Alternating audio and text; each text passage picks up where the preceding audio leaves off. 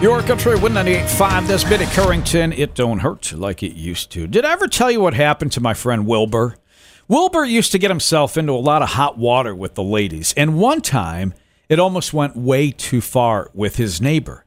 Well, take a listen. Here's what happened. Oh, come on, honey. You said I could go fishing today. I don't want to go shopping. You always do this. I'm only staying in that store for 20 minutes. You hear me? Now get in the truck. Let's go. I went shopping with my wife instead of us having a real big fight. We went to the Walmart to buy some clothes and ran into our neighbors, Marion and Joe. Marion started to wink at me, then blew me a kiss for all to see. I looked at my wife not knowing what to do, but she went after Marion in aisle 2.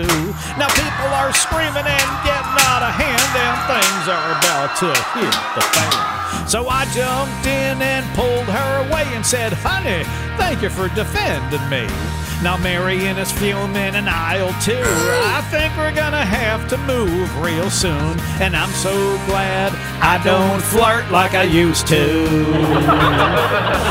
I don't flirt like I used to. You in fun. It's Wild Bill on your country. Win 98.5.